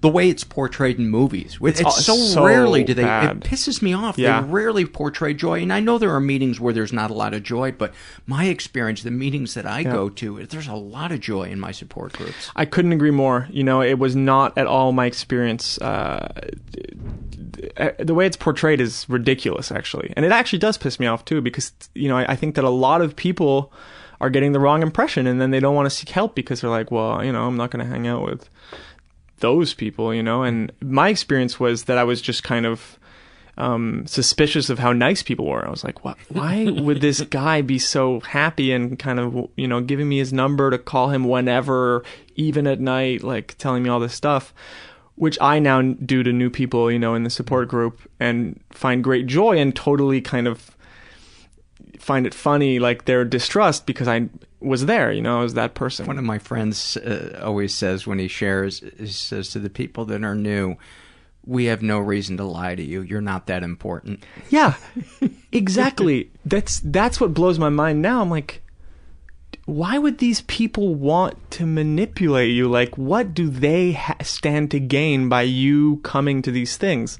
You're kind of a miserable fucker, you know? Like, it's not like you're bringing great joy to their lives, even though obviously helping someone is so much joy and allows me to kind of maintain a kind of healthy state in relationship. And there's a momentum to support groups that is, as once you are helped and continue to be helped, what keeps you going is then passing that on and helping the other people. And it's like riding a bike. It's once you keep that momentum going, your life just has a way of starting to work out, and in ways that you have no control over. That's the thing that's the most mind-blowing. One of my friends says, when we roll in here, we have 4 flat tires, and people tell you work on the carburetor, and you're like, but you don't understand. I've got 4 flat tires. Work on the carburetor. But how am I going to work on the carburetor? And eventually you just throw your hands up and you say, all right, I'll work on the carburetor. And all of a sudden, when you're done working on the carburetor, the tires have filled themselves. That's insane. Been my experience in support groups. It is insane. It's so kind of, it really makes no sense. It makes no logical sense. And that's what's kind of mind-blowing about it is that it goes against everything I've done before, you know? There's almost no logic to it. No and logic, trying to predict how it's going to unfold is the biggest waste of time. It will actually keep you from getting better because you're still in your ego and your intellect. And I believe the spiritual plane cannot be accessed through the intellect. It has to be accessed, at least in the beginning, through putting the intellect aside and saying, I don't know. I'm open to whatever. I couldn't agree more. And when I came in, that was my main obstacle, was just like, I'm so fucking smart and I'm able to judge all these people and I know who they are. And I had actually this very strange experience where I was very close to anything, even remotely that mentioned spirituality, even though that's why I started to take drugs, was this spiritual quest in a way. And by the time I came in to support groups, I was so negative and cynical and just like closed to anything like that because it had failed me so profoundly, and I no longer, it was like it was a defense mechanism, because if there was no solution, then if I opened myself to a solution, then it could lead to suicide, because it would mean that it would just be too violent to be kind of confronted so openly with the fact that there was no solution and that I was always going to be this way, because in the back of my mind, I thought, I'm going to end up overdosed or killing myself, and that kind of quote unquote knowledge was just this growing darkness in my life, And my feeling about drug experiences being called spiritual, I think what a spiritual experience and an eye-opening drug experience share in common is that your perception changes. But I think that is the limit of the benefit of a singular drug experience is, yes, your perception has been changed. You may see the world differently from then on, but it's not really spiritual, because to me, spirituality, to me, is about connecting more deeply to other human beings in a way that is practical, that is helping other people, asking for help from other people. And it's almost like, to me, it goes one level beyond your perception being changed. It makes the world a better place. And being high has never made the world necessarily, in and of itself, a better place. The perception changing may lead to the Beatles albums becoming greater and being more about, love or whatever. But yeah, that's kind of my thought on that. And I know some people may disagree, but... No, I actually agree. I think it's, spirituality is having access to these things. And drugs don't give you access. They just shoot you into it, and then you shoot back down to earth. And if anything, you don't have any of the ways to get there and to get back. It's not real travel. Yeah, to me, it's like the difference between a crash diet and changing your lifestyle, your eating lifestyle. Mm-hmm. I always wondered when I had those panic attacks, what's the opposite of this kind of weird, dark ego death place? Because when Buddhists talk about that kind of stuff, they talk about it in a very positive way. And I was like, when do I get that side of the coin? It's just all darkness for me. And in my therapist's office, I remember we were going into these feelings, these really, really sad feelings that I thought if I went into, I would die. I literally felt my life was threatened by this sadness. And she said, why don't we just go into them? I just let myself go deeper and deeper into this just absolutely overwhelming and intense sadness. And then I had the experience of something just opening, like a kind of, it was like the bottom gave out. And I had what I can only describe as a just beautiful spiritual experience. It was, myself was not really there, and there was no separation between anything. Everything was totally going to be fine. It always had been fine. And time had nothing to do with it. And it was like this landscape that was not visual. It was very crystalline and so relaxing. And my therapist did not know what to do with me at all, because I was just like, it's so beautiful. I just kept saying that. It's so beautiful.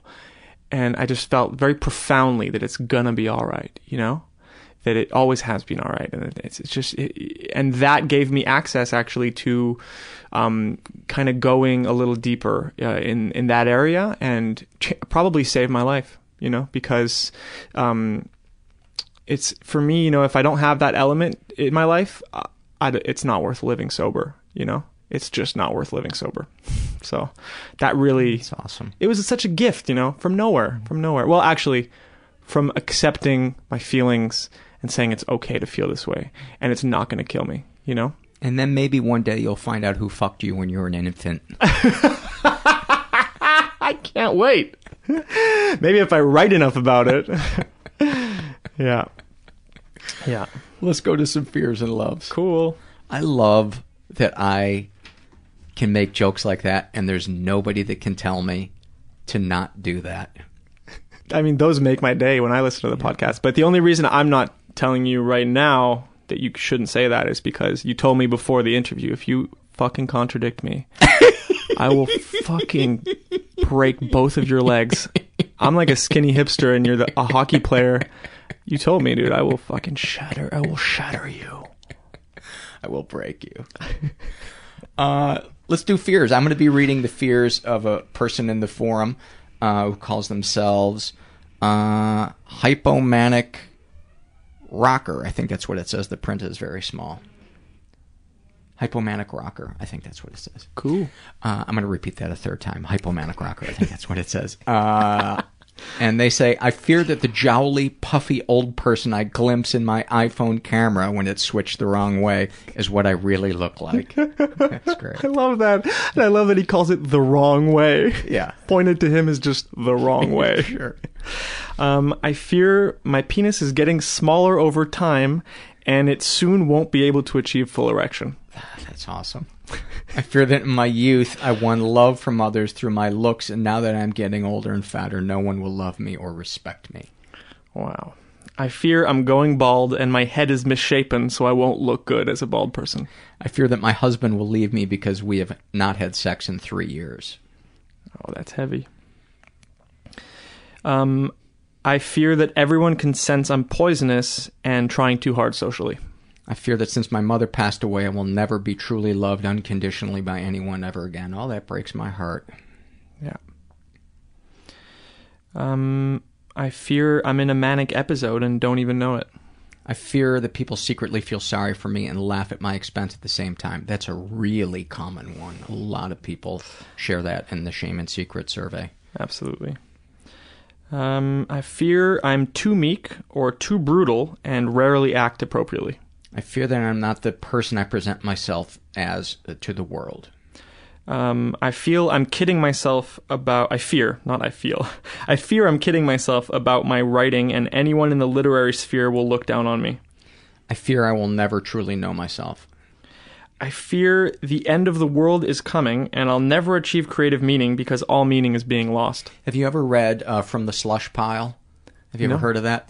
It's, editors get all kinds of submissions of literary stuff, and one of them, or many of them, I'm not sure, take excerpts of the very worst ones and release them sometimes. And, I don't like to laugh completely at other people, but they chose to submit their bad writing, and they're fucking hilarious. How just cliche or trite or awfully worded they are. Do a search for From the Slush Pile. I think you can probably find it online. I fear I will never have normal friendships again and that I'm not worthy of friendship, even though I know I am insulating myself from overtures anyhow. And then she's got one left, so let's do one more each. Oh, okay. Well, I'm gonna pick a good one then. I fear that I've never been happy and don't even know it because I don't have the capacity for happiness. And her last one is, I fear my husband will tire of my depression and that I should hide them from him. My depressions, and that I should hide them from him as often as I can. I would imagine that's a common one for... I do worry sometimes about tiring my wife out, but she's hung in there this long. No reason to believe she's going to bail on me anytime soon. To loves? Sure. I'm going to be reading loves of someone from the forum called Theme Rising, or I'm sorry, Thane Rising. For some reason, the name of the person on the forum is in like a prescription bottle size print, but the rest of it is in a larger print. That's why I always wondered why you can't read the name of the people on the podcast. Yeah. I mean, look at that. Is it just me, or? Yeah, no, that is... Their name's like in blue. That is small. Really, really small. Maybe you could get like one of those old people laptops.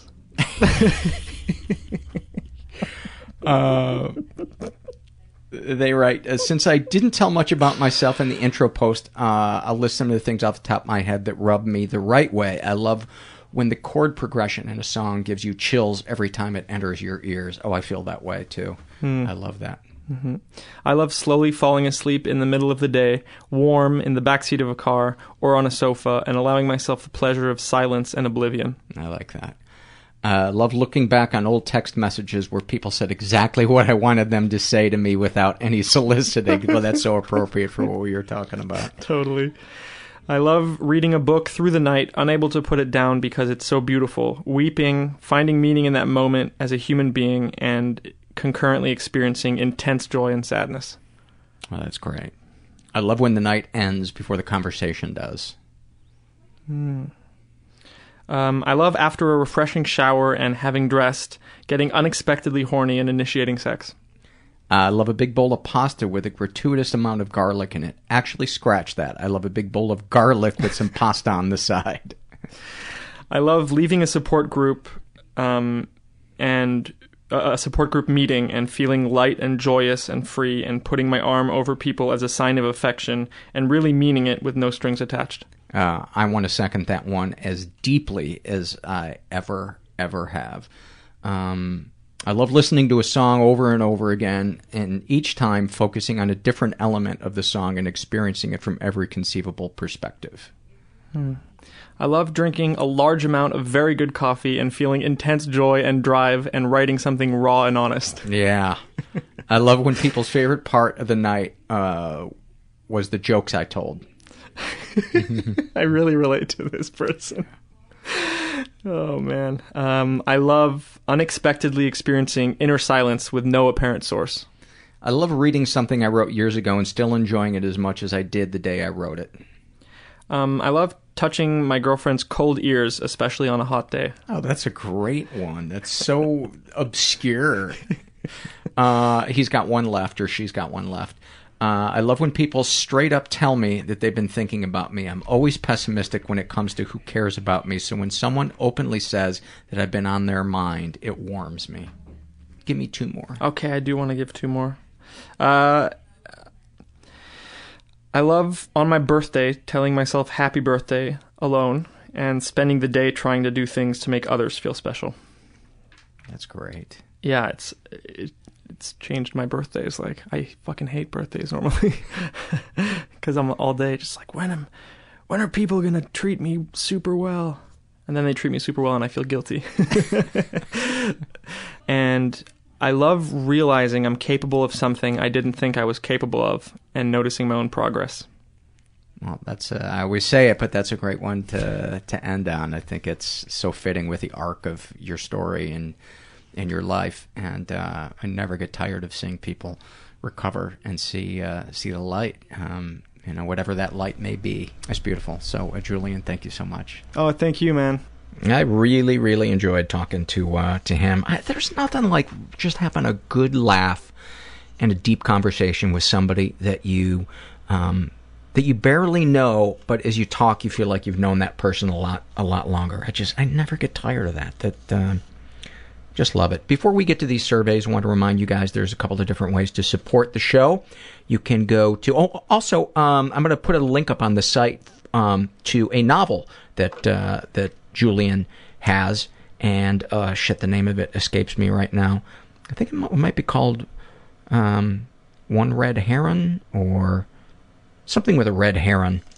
But I'll put that link on the website. And so if you want to go support him, you can either buy it through the link, or you can do a pay-as-you-like ebook dealie. Before I get to the surveys, I want to remind you a couple of different ways you can support the show. You can go to the website, mentalpod.com, make either a one-time PayPal donation, or my favorite, become a recurring monthly donor for as little as $5 a month. It's super easy to set up, and it means the world to me. You can also shop at Amazon through our search portal. That way they'll give us a couple of nickels. Doesn't cost you anything. You can buy, on our website, you can buy coffee mugs, t-shirts. We have women's sizes.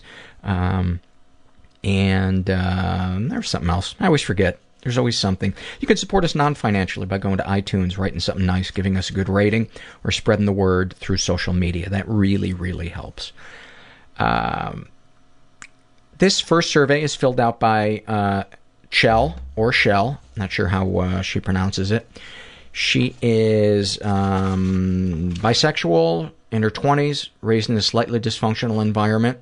Never been sexually abused or physically abused, but has been emotionally abused. I thought it was completely normal to cry myself to sleep every night because my brother would criticize and belittle me on a daily basis. I didn't know that other functioning families did not scold the weakest member of the family. I thought that I deserved it because I was too scared to stand up for myself.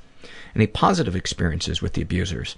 I think I will always be the little sister that wants her brother to like her, so even though our relationship has gotten better, I know that I'm not being myself around him. Darkest thoughts. I daydream about my suicide in a romantic way. It's nothing that I would do, but it gets me through the day, thinking about a potential dramatic way to end my life. Darkest secrets. I burn myself and think of it frequently. I feel too much a lot of the time, and it's easy for me to turn that emotional pain into physical pain when I burn myself. Sexual fantasies most powerful to you? I've never been with a girl sexually, but I fantasize about it frequently, and sharing it makes me feel like it could be more than just a fantasy one day. What, if anything, do you wish for? I just wish I could be myself around my family. You shared these things with others. I have not, because I can't help but think that my problems are very tiny and I don't want to waste others' time telling them. You know what I think about that. Talk about it. How do you feel after writing these things down?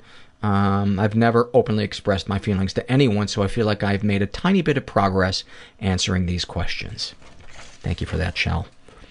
This is a awfulsome moment, and I want to high-five you guys for giving us a lot of awfulsome moments and a couple of happy moments for this week.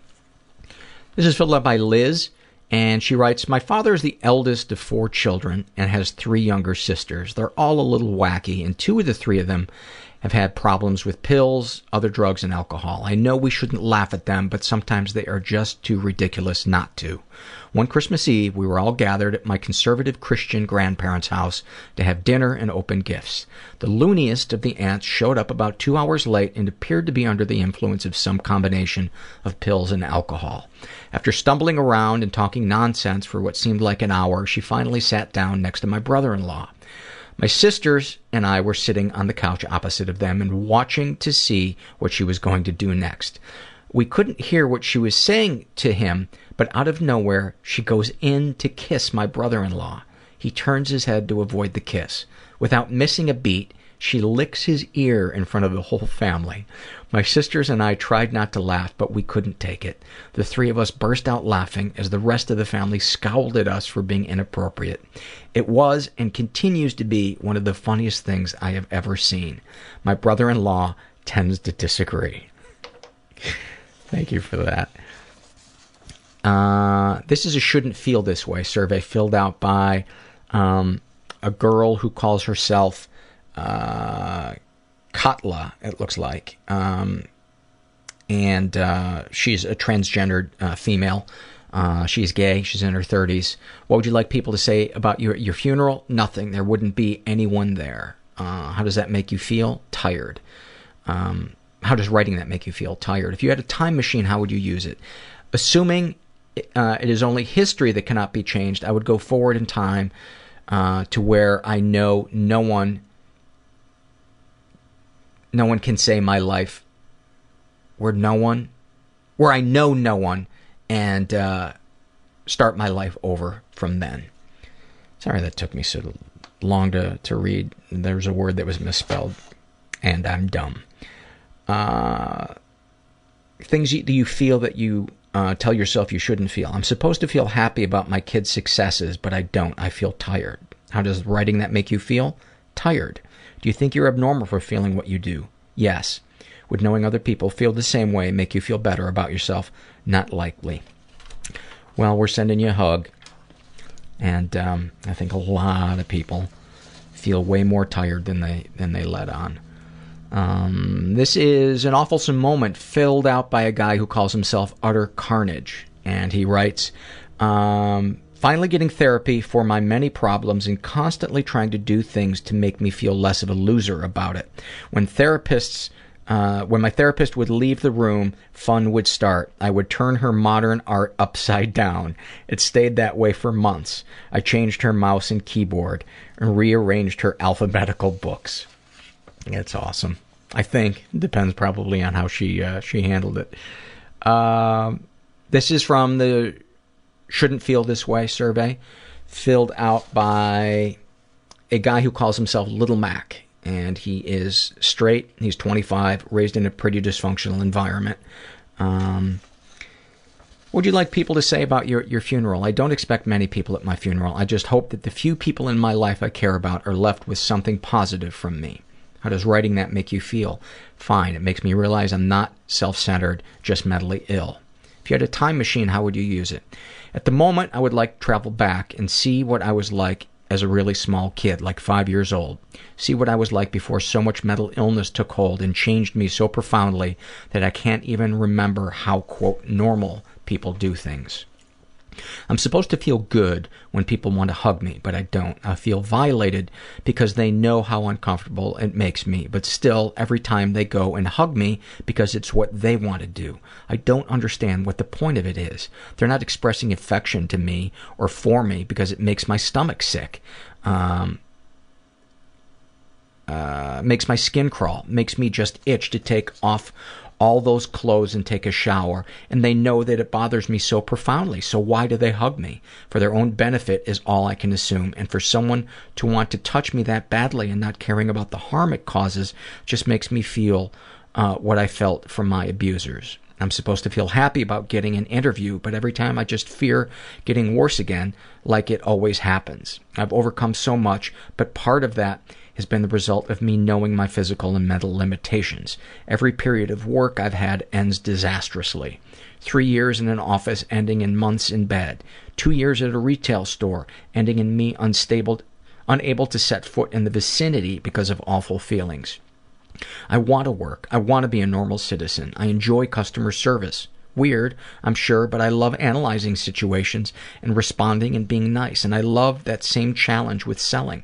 I also love data entry and technical work. I can find that monotony very fulfilling and enjoyable. I like these things. They give me happiness, but it's simply too much. My brain can't handle that much. It's always thinking, never stopping, and just the thoughts from OCD alone are exhausting without having to do things too. Working only piles on more and more each day. It's like every day that's over, I will have 30 hours of mental processing to do in the 24-hour day. So what happens is I start having a backlog, one that builds and builds. It takes so much for me to be able to process past my compulsions. I need the time and peace to be able to overcome them. Just doing laundry, cooking, cleaning, showering fills up my limit for the day because of how hard I have to think, how much time I need to try to handle these things healthily and get past the things that bother me. If I don't have the time to process them, I end up giving into more compulsions and also not being able to address the problems at their core, which makes me feel that feeling of anxiety and discomfort and shame, and it just grows uncontrolled. The problems at the core of my OCD are like a wild plant, and it constantly needs trimming. Just a day of letting that slip lets it advance. It is a constant struggle. How does it make you feel to write your feelings out? A little better. I started writing because of something happening that made me feel really badly about myself and my OCD. It's nice to write out my feelings and remind myself that I am a good person inside, something I am only recently able to see and say. I just wish others would see that I'm not a loser or weak or broken. I want to recommend a book that I just started reading too, called Healing the Shame That Binds, and it's by John Bradshaw, and I'm only 10% into it, and I'm highlighting. I might as well just dip it in a yellow highlighter because it's about that shame at our core, that we believe that we are inherently bad.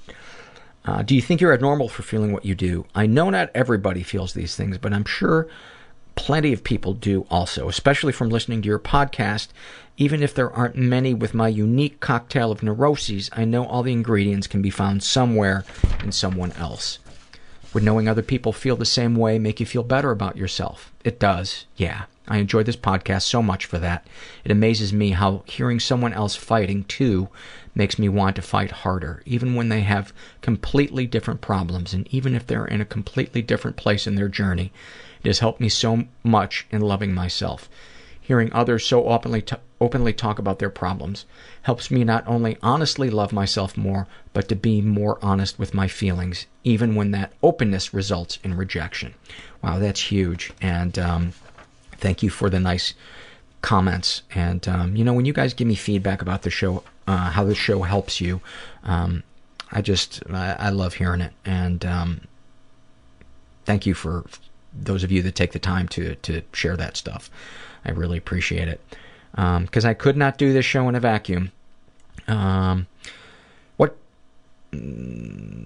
that was it. That was it for his survey. Well, Mac, we are sending you a hug, buddy. Thank you for that really detailed, descriptive survey. This is an awfulsome moment filled out by a 15-year-old girl who calls herself, I don't even know what to call myself. And her awfulsome moment, the moment when I finally told my mom that I was a lesbian. She looked ever so disappointed. Not at the fact that I'm gay, just that she wasn't getting any grandkids anytime soon. That night, I heard her telling my dad about it, and he just told her, "Hon, at least she won't be coming home pregnant. Good night." I was speechless. Thank you for that. This is a rarely filled out survey. And I say this every time I read one of these, but this was the young male abused by older female survey. And this guy's name is The Real Harold. And you'll understand why he calls himself that as we get into this. He is straight. He says mostly straight, except for an attraction to 55 plus white men. He's in his 30s. And he writes, I had a 9-year off and on sexual relationship with a woman that began when I was 16 and she was 70. We met at church. Yay, Jesus. She was my first sexual experience and we were in love. I was 16 and she was 70. We knew it wasn't normal, but we made each other very happy. Looking back, though, I wonder if I missed an opportunity to become socialized like other people my age. But my home life was an emotional desert, and I would have died of thirst if not for her. Remembering these things, what feelings come up? Pride that I was in such an amazing and idiosyncratic relationship. We were like the real-life version of the movie Harold and Maude, which is a brilliant movie, by the way, by the great late Al Ashby. She died 4 years ago, and though I am married now, I still miss her terribly. There was a little bit of shame, too, but it's eclipsed by the feelings of wonder and beauty sprung by my first love. Do you feel any damage was done? Looking back, I'm surprised she acquiesced to our relationship because she was normally so sensible. I pursued her, but I wonder if she had a responsibility to do something more for me than let herself fall in love with me. She was the person to first encourage me to go to counseling. I've told my current wife, who is also older than me, but not by that much, that one day I would like to enter into a mutual sexual relationship with an older couple. She's not totally crazy about the idea, but she doesn't mind hearing my fantasies. I think it could come true if the circumstances were right. Well, I'm sending you a big hug. Any comments to make the podcast better? Spend more time rubbing your nipples and telling us about it while you read these surveys. Haven't touched the nipples in about 3-4 weeks, and I wonder if they're lonely. I wonder if they're feeling left out.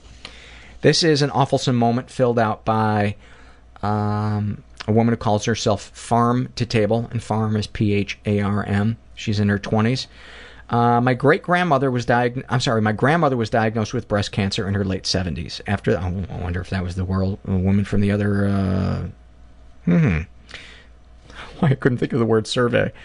After the tumor was removed, the doctor was explaining to my grandmother that during the surgery they had to remove her nipple. He stated, "We can give you a new one through reconstructive surgery." And my grandmother replied, "No thanks. I think my nipple days are behind me." She was an awesome lady. She sounds like it. This is also from the Shouldn't Feel This Way survey. This was filled out by a guy who calls himself Tinson.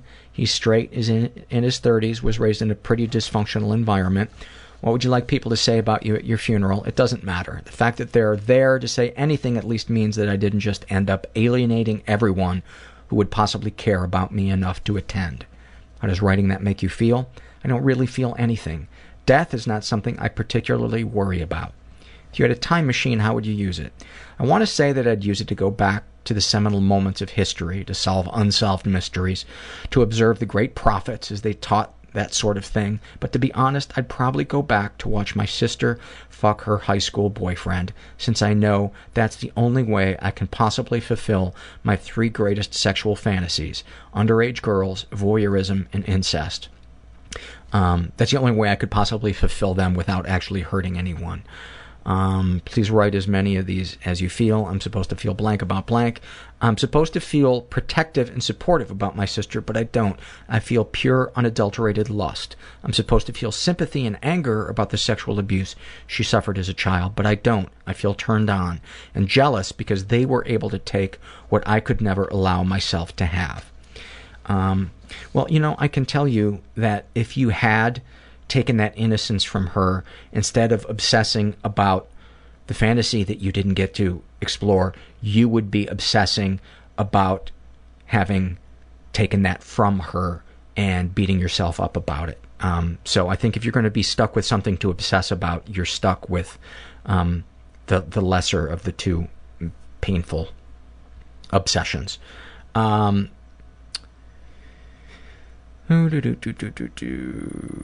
does it make you feel to write your feelings out? I feel disgusted with myself for not being able to control it, but just the thought of it makes me hard. I would never want to abuse anyone, but just knowing that my sister is a sexual being, even if that sexual activity was clearly abusive while she was still a child, turns me on in ways that nothing else can.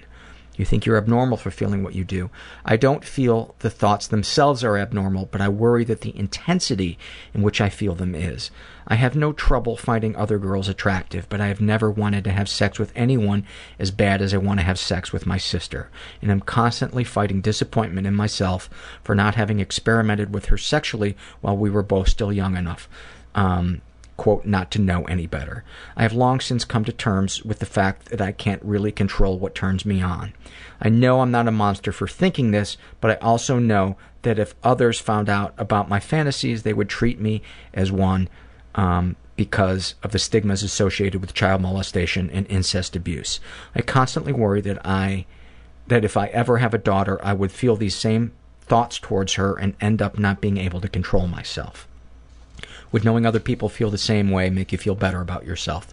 Yes and no. There's no shortage of news stories about men who find underage girls and family members sexually attractive, ending in abuse, rape, and trauma. What would make me feel better about myself would be knowing that any of these stories could ever have, if not a happy ending, at least an ending that doesn't just cause pain for everyone involved. That's it for his survey. Well, thank you for pouring your heart out in that. And I encourage you maybe to go to the forum and post about that. You can post there anonymously, and I think you might be able to find some people to connect to and to feel less alone in your feelings. This is an awfulsome moment filled out by a woman who calls herself Omniel, and she is in her 50s. And her awfulsome moment: my mom had Alzheimer's, and I was at the nursing home getting ready to take her into the bathroom to have her go and to change her diaper. As I was trying to bring her in so I could get her situated on the toilet, she stopped, put her hand in the back of her pants, pulled out a solid piece of poop, and put it on the vanity like a present. I think she was trying to show me she'd already gone. That's pretty awfulsome. This is a happy moment filled out by Matt, and he's in his 30s. And he writes, and he also wrote some nice stuff to make me feel less alone about my genitalia, which I've shared on the podcast. But I don't want to talk about that again. Not out of embarrassment. I just feel like I've talked about it too much. Anyway, his happy moment: when a friend of mine and myself would hang out every weekend, he had bunk beds, and we would lay there one above and one below, talking about all the girls we liked that we had no chance of sleeping with, among other things. It was one of those simple periods growing up that I sometimes go back to when life gets stressful, and it never fails to cheer me up. I think these are my favorite happy moments, are these ones that are just sublime, like that, where we're connected to people. This is a happy moment filled out by a guy who calls himself Scott. And he writes, when my roommate's dog runs up to me before anyone else, reminding me that there is one thing that I provided for fully, that I don't disappoint, and that prefers me. I know she doesn't have any feelings or deep thoughts. I know that I am simply a source for exercise and food, and am the pack leader. But that's more than enough. On the worst days, it reminds me that despite my numerous handicaps and failures and regrets, that there is one animal whose life I know I positively impact. I realize it's a job even a kid can do, but right now, it's what I have to take pride in. Thank you for that. And then the last survey is a happy moment filled out by a woman who calls herself Onward and Upward. And she writes, I just got out of a horrid relationship, uprooted my life, quit my job, sold my house, and moved back to Chicago, my hometown, to reboot. 3 years ago, I was taking a walk to meet a friend, and as I was passing all these beautiful brownstones and flowers, I just started to cry because I was so happy and grateful to be in that moment. It's amazing how quickly and drastically you can change your life. Finally, some peace. Well, thank you for sharing that. And thank you guys for being a part of this thing. And filling out the surveys and being monthly donors and one-time donors and transcribing episodes and sharing your emails with me and all the other, writing guest blogs, posting in the forum, all the other stuff that you do to support it. It really, when I'm having a tough day, it really helps me feel less alone, and helps me get out of bed. So I appreciate it, and I hope if you're listening, that you know that you are you're most definitely not alone, and that there's hope if you're willing to get out of your comfort zone and reach out for help. It saved my life, and it can save yours too. And thanks for listening. Everybody I know is bizarrely beautifully Everybody fucked up I know in some weird way. bizarrely beautifully fucked up in some weird way. Bizarrely beautifully fucked up in some weird way.